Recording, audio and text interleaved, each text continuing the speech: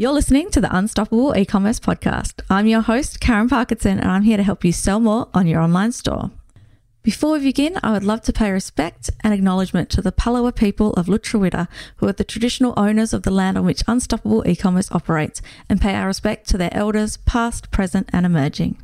Today, I am joined by fellow Tasmanian Bronwyn Kidd, founder of Sustomi. Bronwyn started Sustomi way back in 2016. She's gone on to wholesale in over 300 stores. She's online and markets, and she just has an incredible wealth of knowledge to share. And she's just so incredibly generous in today's episode in sharing all of her tips and lessons that she's learnt along the way.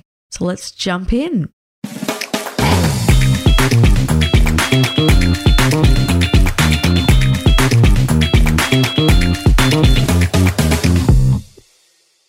So Bronwyn, thank you so much for chatting with me today. Hi, Karen, and also hello to everyone out there listening. It's great to be here. It's so nice to chat to another amazing Tasmanian businesswoman. We tend to be few and far between, and people that I chat to on the podcast every now and then. I recently spoke to Amy Imms all about burnout, and she's another Tasmanian as well. So great to have another one on the podcast so soon. Is she? Oh, very cool. I did see her name on your podcast list. So, yeah, there are a few of us out there doing amazing things. It's so great you've got a platform to, put us out there. So tell me, take us right back to the beginning and tell me about Sustomi, your brand, and how it all started way back now in 2016. Sure. So, yes, I started it way back in 2016. I was in my early 20s and I'd just done a stint traveling for a couple of years. And I thought, okay, how can I travel for the rest of my life and have that, or have the freedom? The dream. Yeah, essentially, or at least how to have that flexibility and freedom that traveling brings you. So I thought, okay, I'll start a business. And coming up with an idea, I knew I needed to do something with purpose. And when I was growing up, we were brought up in a household with a fair few low waste values, like reusing plastic bags. We had so many reusables, grew vegetables, home cooking, things like that. And then I came across the beeswax wraps. Nice. And I was like, right, this is my product. This is the product I believe in, I use, and I can sell and I can, talk about. So I started making them at home. This is before there were YouTube tutorials on how to make them. So I taught myself how to make them. I remember you were quite an early adapter. Yeah, it was one of the first in Australia. So I taught myself how to make them and then started selling them. So I got my first customer by pitching a shop. So I went into a shop in Launceston and, I was so nervous. I'd never done this before. And I went in and took a sample and was like, hi, do you want to buy my product? Obviously with a better pitch. But the lady said yes, and she bought about $600 worth of product, and amazing. I was so stoked. So I was able to take that money that she had paid me to make her stock, plus some more stock, and then, I kept going to pitch people and ended up building the amount of stock I had, started online and started selling at the markets too. And, yeah, Sustomi really grew from there. Isn't it amazing how one little thing can change the trajectory? Like if that lady had said no and shut you down, that might have been a huge confidence blow and you might never have got to where you are today. So huge shout out to the lady in Launceston and thank you for that support early on. Yeah, I've never thought about that. Oh, I always think about like what if one little thing went differently? Yeah, I'm sure I would have gone to the next one. Yeah. So you started off primarily sort of wholesale, and then you've added markets, and then you added online as well. So one of the big things, like you mentioned, you're one of the first in Australia. And I remember you introduced me to beeswax wraps. I remember you showing me like your machine, how you're making them at that stage. And I was like, wow, like I'd never even really heard of them yet. And then all of a sudden they were everywhere. So beeswax wraps, the brand started coming left, right and centre. How did you cope with more and more of them coming onto the market after you? Yes, there definitely was a time where it felt like every week I was seeing a new beeswax wrap brand coming up on Instagram. There was one that popped up with, basically a very similar brand to Sistomi, which, I had some words with her. Yep. But yeah, there were so many popping up and it actually helped, at the start, when I first started, no one knew what they were. I was having to go out and educate everyone who came to the market stall. And then as more brands came out, there were more people educating, sharing the product, sharing the amazing benefits of it. So people started to know what they were. And I think it actually helped our sales for a couple of years. And especially as the war on waste came out.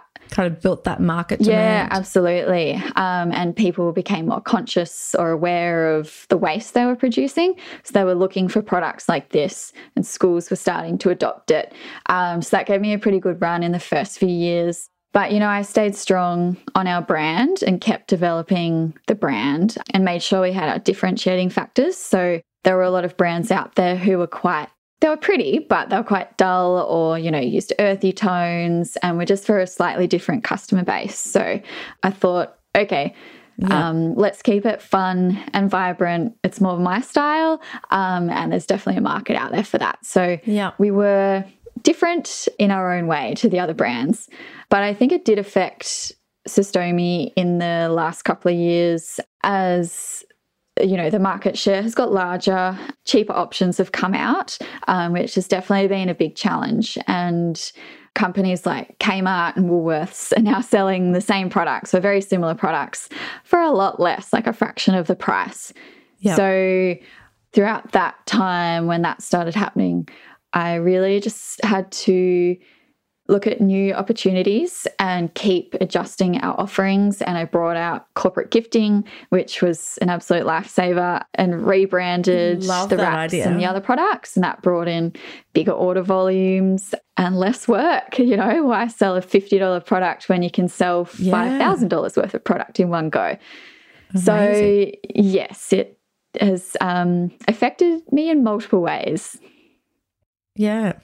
I love that you actually looked for new opportunities though. And the idea of we get so many corporate gifts and they tend to be, think your swag bags full of single-use stuff or stuff that ends up in the bin because no one actually wanted it in the first place. So the idea of giving something sustainable and that's actually going to reduce waste as your corporate branded stuff, I think is really amazing. That's right. And so many companies are more aware now. They've got the ESG to guide their decisions and they are looking for more sustainable products. And if they're not, I think they should be because it's great branding and it shows your values. It really puts your values first, on that product that you gift people. So, I wish more companies would do reusable or sustainable products. Yeah, amazing. So you've grown a lot over the last 6 years. Obviously, you're not just online. We mentioned that you've got the huge wholesale side as well. So what tips would you give? We've got quite a few e-com stores that do either they've started wholesaling and they're looking for more wholesalers or they're looking to sort of start selling wholesale. Any tips or advice you can give them? Yeah, I do. I've learned a lot over the last 6, nearly 7 years of selling wholesale. And I've sold to over 300 stores. I'm not sure exactly how many, but it is well over 300 now. And I've got about 5 tips to share with everyone. So Fantastic. The first tip is the fact that personal interactions has the best conversion. And this is in my experience. So as I mentioned before, my very first sale came from pitching in person and going into the store, and had huge success with that in Tassie, just starting in my local area, going around and, contacting the store first before I go in, because a lot of store owners hate it when you just walk in and try and sell them stuff. And another example of this is in Orange in New South Wales, where my grandma lives. I went into a store there and got my products stocked in there. and they keep buying. And I asked her for a bit of feedback one day, and she goes, this is the owner of the store, and she goes, oh yeah, I'm only really keeping on buying because your grandma comes in so often and asks how they're going. And she spends money there. Oh, so I think that's just such a great example of how getting to know your customers on a personal level pays off. That's so cute. It is. Number 2 is go where your customers hang out. So in the early days, I did trade shows. So I'd travel up to the mainland, pack up my little car and go up there. And that worked to some extent for the first few years. But lately I've noticed a shift in that environment, and there's now a lot of wholesale platforms popping up online, like marketplaces where you can list your products and they do the marketing for you. So, they are sharing your product with their customer database, and it costs nothing most of the time. So there's zero marketing costs up front. You just have to pay a small commission. And in the last probably 2 years, 3 years, I've got a lot of new customers through those platforms. Okay. And it also helped me launch internationally. So I sell on a platform in the USA, and I've got, it was, easy new customers from signing up to this platform. So which platform are you using in the US? So that one's called Fair, just fair.com. And I had a bit of success with that early. As in FAIR? FAIRE.com. Okay. Yeah. Okay. That's good. I know a lot of people trying to break into the US market, so that's a great tip to start with. Yeah. So if you're selling wholesale, I think they're great. Yeah, because as I mentioned, you don't have to put any money up front in to cover the cost. It's all free to start with. And then my third tip is to build a list for wholesale too. So as e-commerce owners, if you're not already, you should be building a list, an email database. Yes. And so I have 2 lists. I have my e-commerce list and then my wholesale list, where I collect emails and information of people who have shops and are potentially going to buy from me. So I used trade shows and social platforms to grow this, and then sending them out regular newsletters. I just usually did monthly, or when we have new products or special sales, something that's going to interest them, would send out an email. Number 4 is looking after your stockists and getting to know them. So one of the best things I did to help get to know the ones that I'd never met in person was just calling them, giving them a buzz and just saying, hey, it's Bronwyn from Sistomi, just wanted to check in and see how things are going, and then asking for feedback. And a lot of people really appreciated that. Sometimes they just wanted to share a little bit of feedback about the products, how they're displayed, which I could take and improve on. Or some of them actually were like, oh, I'm actually low in those wraps, I might get some more. So I was able to get a few sales out of those calls too. And people, I think, are so reliant on email that getting a phone call these days is almost like, getting someone rocking up in person. It's almost unheard of. So that's a nice sort of differentiation, getting that phone call from you. That's right. Yeah, and I find some people are a bit scared to answer the phone, maybe the younger generations, but a lot of my customers were... It's not that scary, Karen. But a lot of my customers just love talking on the phone. They're in retail, they love to chat, they love helping people. Yeah. So I think it's a great option to get in touch with them. And then my final tip is a bit more of a practical tip, not so much a strategy tip, but getting into the nitty-gritty.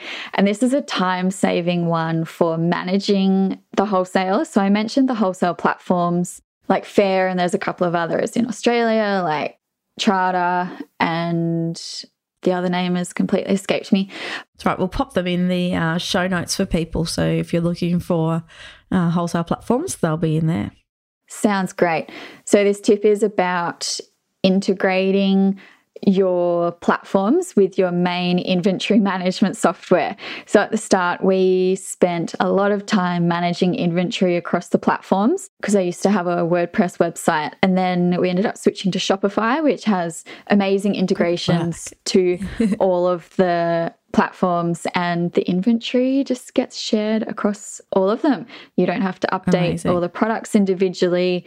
You just update it in one place and it gets sent to all the platforms. So it was a huge time saver, which saved me so many hours in wages. So yeah, they're my top tips for selling wholesale. I love that. Thank you. Wholesale is such a big topic for people, and a lot of people that are sort of selling online are looking to get into that. So we might have to put together an article based on your tips as well, I think, for wholesale. Now, you obviously started out, you made this product at home to start with. You took it to markets and into a few shops. Then you got the online store and obviously over 300 stores for wholesale. How did you adapt from being the product creator that you started to like a full company CEO?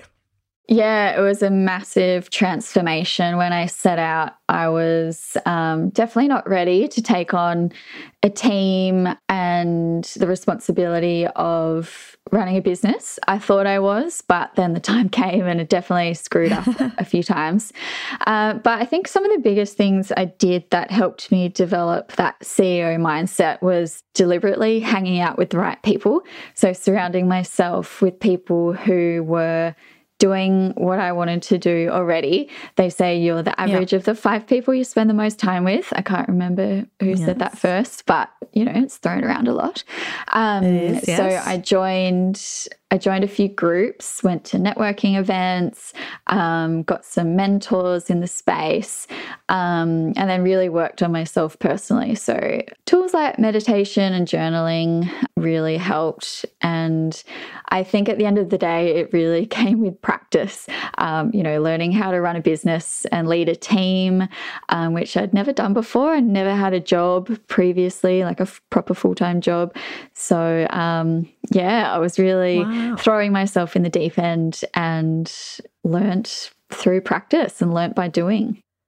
That's amazing, because I think quite often we set out to have this business and we don't really think about, like you started out with wanting to be able to travel lots and have that freedom, and potentially, it got bigger than you may have imagined. So, and Emily Osmond, a friend of mine, was chatting the other day and saying, actually, some people just want to stay small, but we tend to measure success as like, how many staff do you have? How big's your business?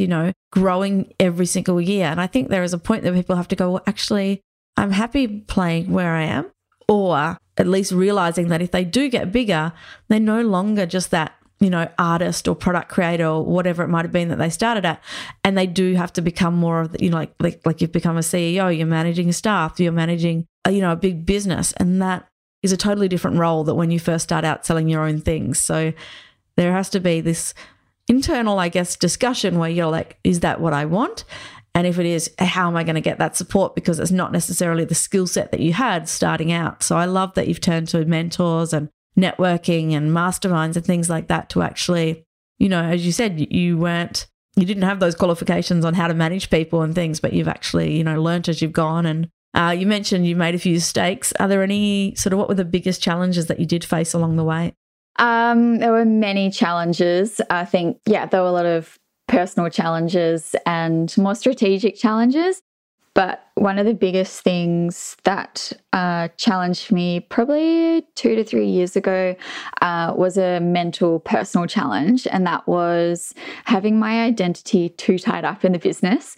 I think as small business owners, when we build it up ourselves, it's our vision, it's our values coming out in this public image that we've created. And I got to a point where I just really struggled to find motivation to keep going at that point, because at the end of the day, my identity was so tied up in the business and I didn't know who I was outside of Cystomi. Right. And so I worked with a coach to work through that, which helped heaps. And then probably a year after that, about 2 years ago, I had a lot of health issues. So I ended up having what I now know as chronic fatigue and an early stage autoimmune disease, which really threw me around a lot. And that was all likely as a result of living in a moldy house, living in a moldy rental apartment. So that affected me in a way that I never expected, because you just don't expect that things like that are going to happen to you. Yeah. And it got to the point where I couldn't show up full time. I could only work a couple of days a week. I'd have to go home at lunchtime some days because I was so tired and headachy. Couldn't focus. And yeah, so that was a massive challenge. And working out how the business can run while I'm not there full time was challenging, but it worked out for the better, because I was able to work out, systems and putting trust in my team to keep the business running.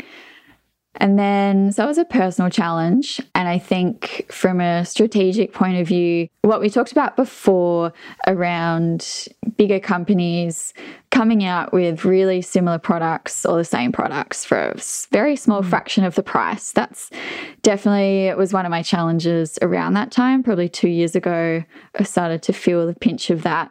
So yeah, I have been just shifting things up, trying lots of new things. And yeah, there's been times where it's been really tough. Now, you mentioned that you had, you were only working a few days a week, and you've told me that that's something that you still do. So you've got this huge company, you're only working 3 days a week. What are those sort of systems that you've put in place to make that possible? Because I feel like there's a lot of people listening thinking, I would love to do that. Yeah, sure. So it happens most weeks. I won't say it happens every week, because there are certainly times where I need to be there and show up more. So I did set out with this business to, have the lifestyle of being able to spend my day to a certain extent how I would like to, and not be locked into a 9 to 5. So it's always been one of my goals to, have a lot of flexibility and not work full time. Yeah. So I really obsessed over systems, and basically we recorded all the essential tasks and jobs that needed to get done in the business, and recorded everything in just a document, and had those for each department. So like for production, for management, for marketing, and my staff were trained in how to do this as well. So we had the mindset of, do we need to do this again? Okay, let's write it down. And so someone has a record of it. Great. And that really helped with training people as well. So when I brought on new people, we had a blueprint or like a document that I could go through. Like when I got a new admin staff member, I could get my production manager to go through them, for example, with the dispatch process. So they knew exactly what to do, what steps, where to put all the information. That helped a lot and gave me confidence to step away. And we also obsessed over lean. So lean production and the lean management system, because we made the products in-house. This was incredible. I just love this philosophy so much. And it's about reducing waste, which obviously really aligns with Sustomi. Ties in nicely to the values, yeah. Yeah, but it's not just about plastic waste. It's about time waste, people waste, creativity waste, movement waste, and looking at where non-value added things are being done and how we can minimize that and essentially make the business run more effectively. And I think the last thing that I did that enabled me to work less was having huge trust in my team. I think a lot of business owners can get caught up in needing to be there all the time, needing to know what everyone is doing at every minute, essentially micromanaging. But that is not me. And I put a massive amount of trust in my staff. And I think having really effective meetings too is a great skill to have, so that, we get rid of all the fluff. It's so easy to just chat for an hour about what you did on the weekend. But having another meeting that could have been an email, yeah. That's right. But having a really strict schedule helped us to use that time best, and everyone knew what they needed to do. And so I was happy to step away and let them do their thing. Amazing. I love that. So you mentioned your team. What was your first hire when things started to grow and you realised you needed some help? Well, that's taking me back. I think it was a retail assistant for the Salamanca market. Yes, it was. So I had someone just work the market to start with on a casual basis. Save your Saturday mornings. Yeah. Yes, I do enjoy sleeping on the Saturday morning. So that was a great hire. And then the next hire was in production. So I thought about what was the most inefficient use of my time right now. And that was actually making the product, because that was something that's very systemizable. So I hired a production assistant, just casually. Fantastic. Yeah, that's right. So what do you think are the most important things when you are hiring staff? Look, I won't say it's easy finding the right people because I don't think it is. Definitely not. In my experience, I've found hiring on values and a good culture fit first are really important. So finding people who align with the company values and finding people who are going to fit with your existing team. So I had quite a small team. And, we're in the same space with each other for a full day. Who are you going to be able to stand being with in a room for a couple of days a week for several hours? I think that's a massive part of it for our own sanity when you're a small team. So culture fit and values would have to be the top things when hiring staff. Awesome. Now, if you were to do it all over again, the last 6 years, is there anything that you would have done differently? Yes, there are a couple of things I would do differently. I'm not one to dwell on the past, but I have learnt a few things and I have a couple of regrets. And I think my biggest regret, this is very much a big picture thing, is not focusing on my personal wealth building early on in the business. So, I'm nearly 7 years in. I've had several $1 million go through my bank account. But then I look back and think, oh my gosh, what have I been able to keep of that? Go? That's right. Where has all this money gone? And have I actually structured this business in a way that it brings me what I originally set out to do, which was, have a bit more freedom and essentially earn passive income. So I wish earlier on I got perhaps a financial coach to teach me how to actually build personal wealth, because I got so caught up in building my business and growing revenue that I didn't pull enough off the top and have a strategy in place to actually invest early on. But I did start, a couple of years ago investing in shares and bought a house and things like that. So later on I started to, but I wish in those early days when business was booming, I took a bit more off the top and kept it for me and my future. So that was a big lesson, which in my new businesses going forward, I've definitely got at the forefront of my strategy. And I would have also signed up to courses earlier on. So if only you were doing your Unstoppable e-commerce course back in 2016, it would have been perfect. But, I did join courses later on, but I wish I did something earlier on to teach me those fundamentals because I didn't have any experience in this space. Yeah. It's one of those things, you don't know what you don't know. And quite often we put off spending money on our own personal development. I do it too, or used to.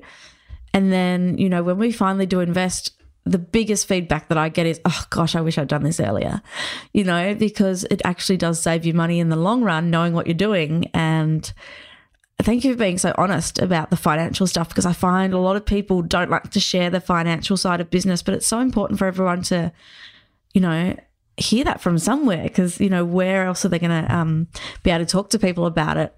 And we have somebody that teaches the profit first system in our business, in our course. Awesome. So she's a profit first accountant, and she's one of the master ones in Australia. There's only 10, and she has recorded some bonus training for us, which is all about taking out profit from day one and then slowly increasing the amount of profit that you take out, but making sure that you're always putting aside so that you actually, are paying yourself a wage, but also taking profit from the top of the business, which, like you say, people go, oh, I'll do that when the business is going really well. I'll do that later.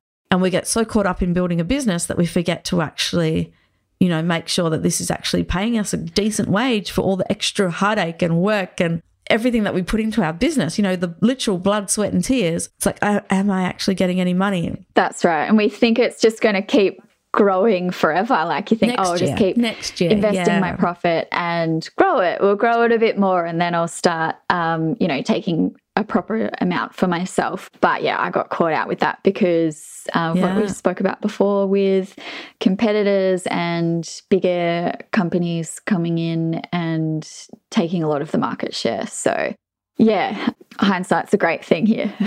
Well, I think that, I would say, and I think I put this in my last episode actually, but I got offered a profit share of a business that sold face masks in exchange for doing their Facebook ads. And did you take I said no, because I was like, who on earth is going to buy those? And then just a few years later, the pandemic hit and I went, you idiot, Karen. So yeah, don't feel bad. We've all got that hindsight moment where we're like, if only we'd done this. Yeah, I could have been well and truly retired by now, I think. Look, I have the mindset that new opportunities will always come up. Yeah, and I think, look, you've got so much that you've learnt, and I think reflecting, just preparing for today, you've realised that you've gone through so much in the last 6 years. And my first business, it was before I did marketing or anything, I lost a lot of money. And my mum says to me, well, that was your uni degree because you learnt so much from that experience. And it's so true. So I call that my uni now. Like I never went to uni, but like just being in the trenches and I learnt so many things. And I feel like, okay, maybe you didn't take out as much profit in those first years as you could have, but you've learnt so much now that like I know that you're helping others through mentoring and things like that, that you've got so much real world experience that you can take that into any business now. And I feel like you're going to be profitable from day one just because you know so much. So I know that there's big things ahead for you. Yeah, thanks, Karen. I am moving into the next phase at the moment and starting a new business, which, yes, I am structuring slightly differently, but I'm very excited for it to set it up right from the start with everything I've learnt. Yeah, but I'm interested. What was your first business? More Tas for Less. So it was my Tasmanian discount card. I had no idea what a target market was. I eventually realised I was selling to tourists, but I had a TV commercial and billboards in car parks. So I was like all over the place. I had like this $16,000 TV commercial. Wow. And it was for tourists that don't watch local TV. So I feel like, I kind of got some advice early on that probably wasn't the best advice because I tended to take the advice from the people that were selling those things like the TV commercials. And, I was young. I was 23, I think, when I started that one. And I was just like, yeah, cool. That sounds great. Yes, let's do that. I remember I had bought all this merchandise. You talk about promotional stuff. I had these little piggy banks and gosh, I had everything. I had this marquee completely decked out. We spent thousands of dollars getting a custom printed marquee. And then I remember thinking, oh, it's got the date all over it. This is going to date next year because the card had the year of the card on there and we put those pictures of the card all over it. I'm like, so many little things that now, and that's why I call it my degree because I learnt so much along the way. And then I eventually went on to study marketing and look back at what I was doing going, oh my gosh, I can't believe all the mistakes that I made. But, that's what I try and help people now is to avoid those mistakes that I did. And, my conversion rate was terrible. My website was terrible, so many things. But sometimes you have to go through it to learn it. Exactly, right? And then, it hurts so much that you never make those mistakes again. Exactly. And I think what you said about taking advice from people is super important. One thing I share a lot in my business groups is about the idea of looking at who you take advice from and what their credentials are. Are they actually suited to or qualified to give me advice on this topic? And in my new business, one of my new businesses with Epic Women in Business, in the masterminds, we are focusing just on experience shares rather than giving advice because I've found people get a lot more value and relevant information if you share an experience instead of advice. And I think it's a great lesson for even just when you're having a coffee with your friends, if they're going through something, they're going to take a lot more from sharing an experience or hearing an experience from you rather than you giving them advice. Yeah, it's almost as bad as mansplaining. Oh, goodness. It's kind of like one of my pet peeves is when I see somebody post into a Facebook group and go, how much would you pay for this? What should I price it at? Or which logo do you like best? And generally that group of people that are in that Facebook group are not their target market. So, they're getting advice from the wrong people, and, quite often they take on board that advice and it's all the wrong people so definitely get advice when you're starting out, but make sure it's from the people that are qualified to give that advice and people that are actually, have been in the trenches and know, or at least know what they're talking about in that particular field. And I love the idea of sharing an actual experience instead of just advice. That's a great way to put it. Yeah, absolutely. It's a game changer when you start doing it. You're just able to create a lot more deeper connections too, rather than, a lot of the superficial stuff that we put ourselves in front of. I'm going to try that from now on.